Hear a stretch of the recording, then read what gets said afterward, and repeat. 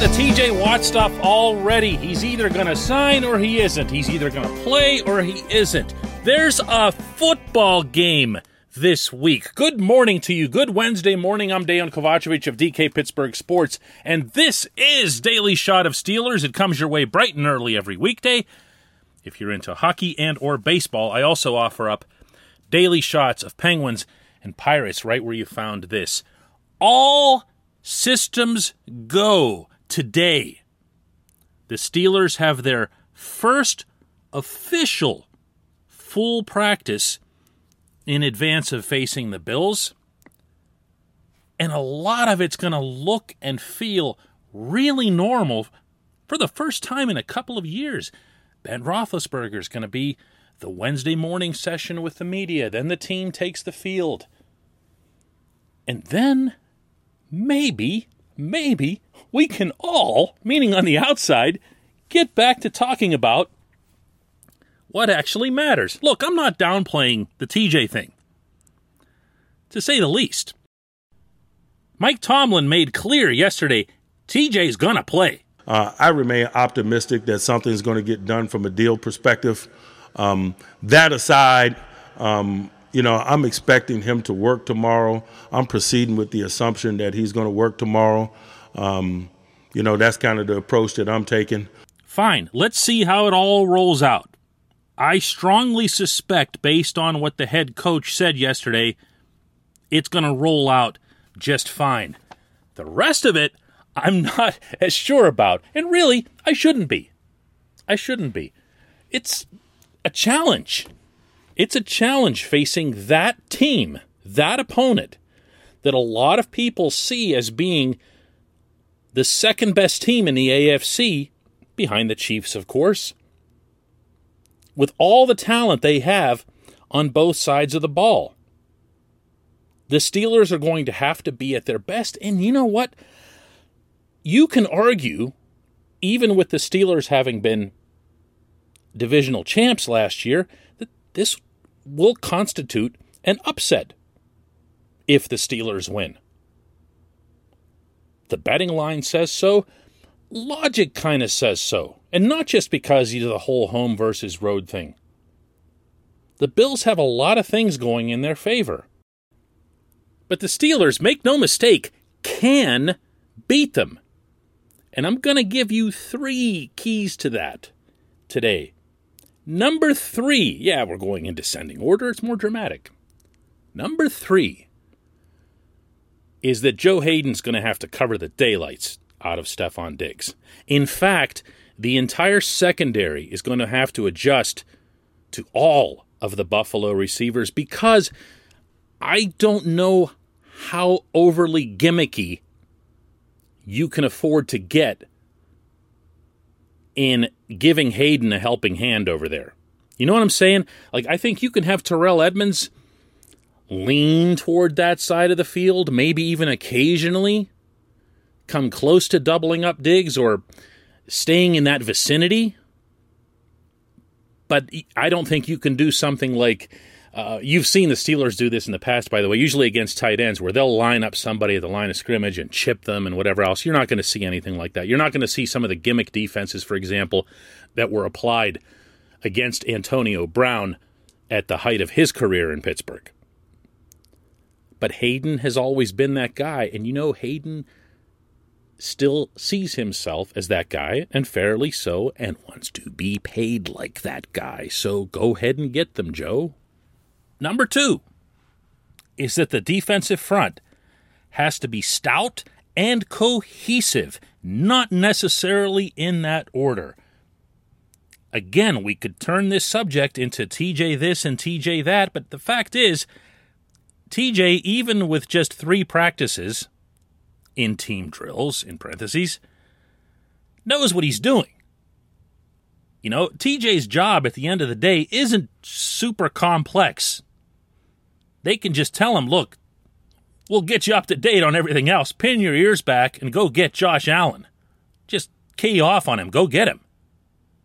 They can do the same thing with Alex Highsmith. And you'll recall that in the first half, in particular last year in Buffalo, Allen couldn't go anywhere. The Steelers collapsed the pocket on him like crazy. Now, I know Bud Dupree's not around, but Highsmith's been the Steelers' best player through this entire offseason, their best performer. And I also know that Stephon Tuitt's not going to be there. So you're going to have to see Chris Wormley step up. You're going to have to see Joe Schobert look like he's caught up and capable of being a signal caller in his first snap in anger after only having played a couple series of a preseason game. I know. There's a lot here. There's a lot here. And that's the reason the two of my three keys are on the defensive side of the ball, where you would think there wouldn't be as many issues. This portion of Daily Shot of Steelers is brought to you by Point Park University. Choose from nearly 100 career-focused programs leading to bachelor's, master's, and doctoral degrees.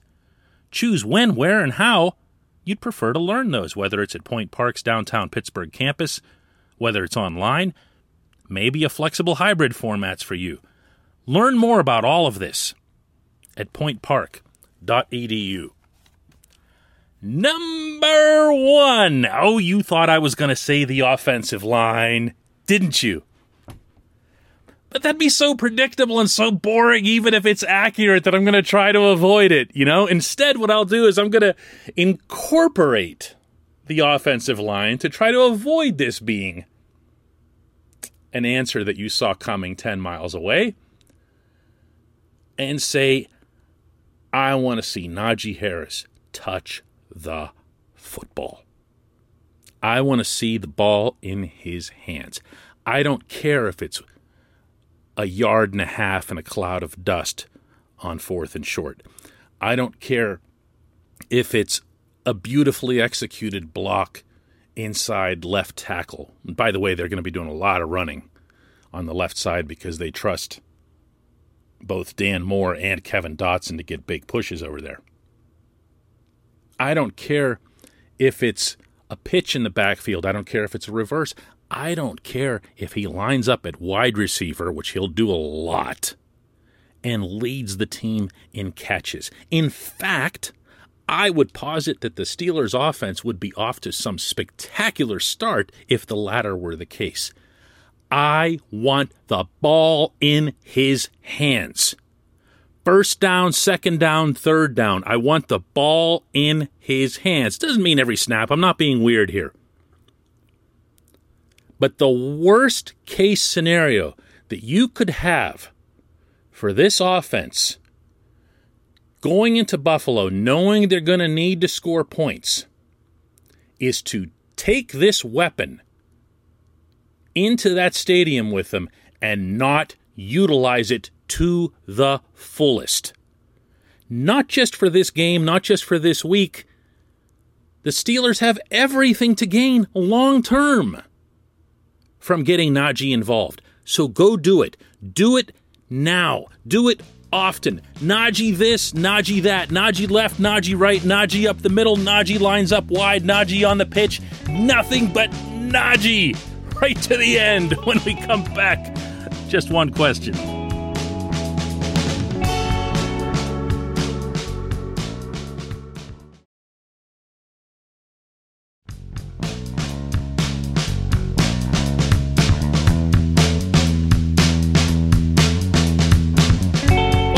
Time for Just One Question, and that's always brought to you on this program by the personal injury law firm of Luxembourg, Garbett, Kelly & George, LGKG. They represent people who are hurt in car accidents, who need assistance with workers' comp, who filed medical malpractice claims. The attorneys at LGKG have been designated super lawyers for over 15 years. That's a real thing. It's reserved for the top 5% of all attorneys in our Commonwealth. Learn more about them at lgkg.com or by calling 888-842-5454. Today's question comes from Matt, who asks, at what point do we start drawing comparisons between T.J. Watt, Le'Veon Bell, and the way the Steelers handle their contract negotiations?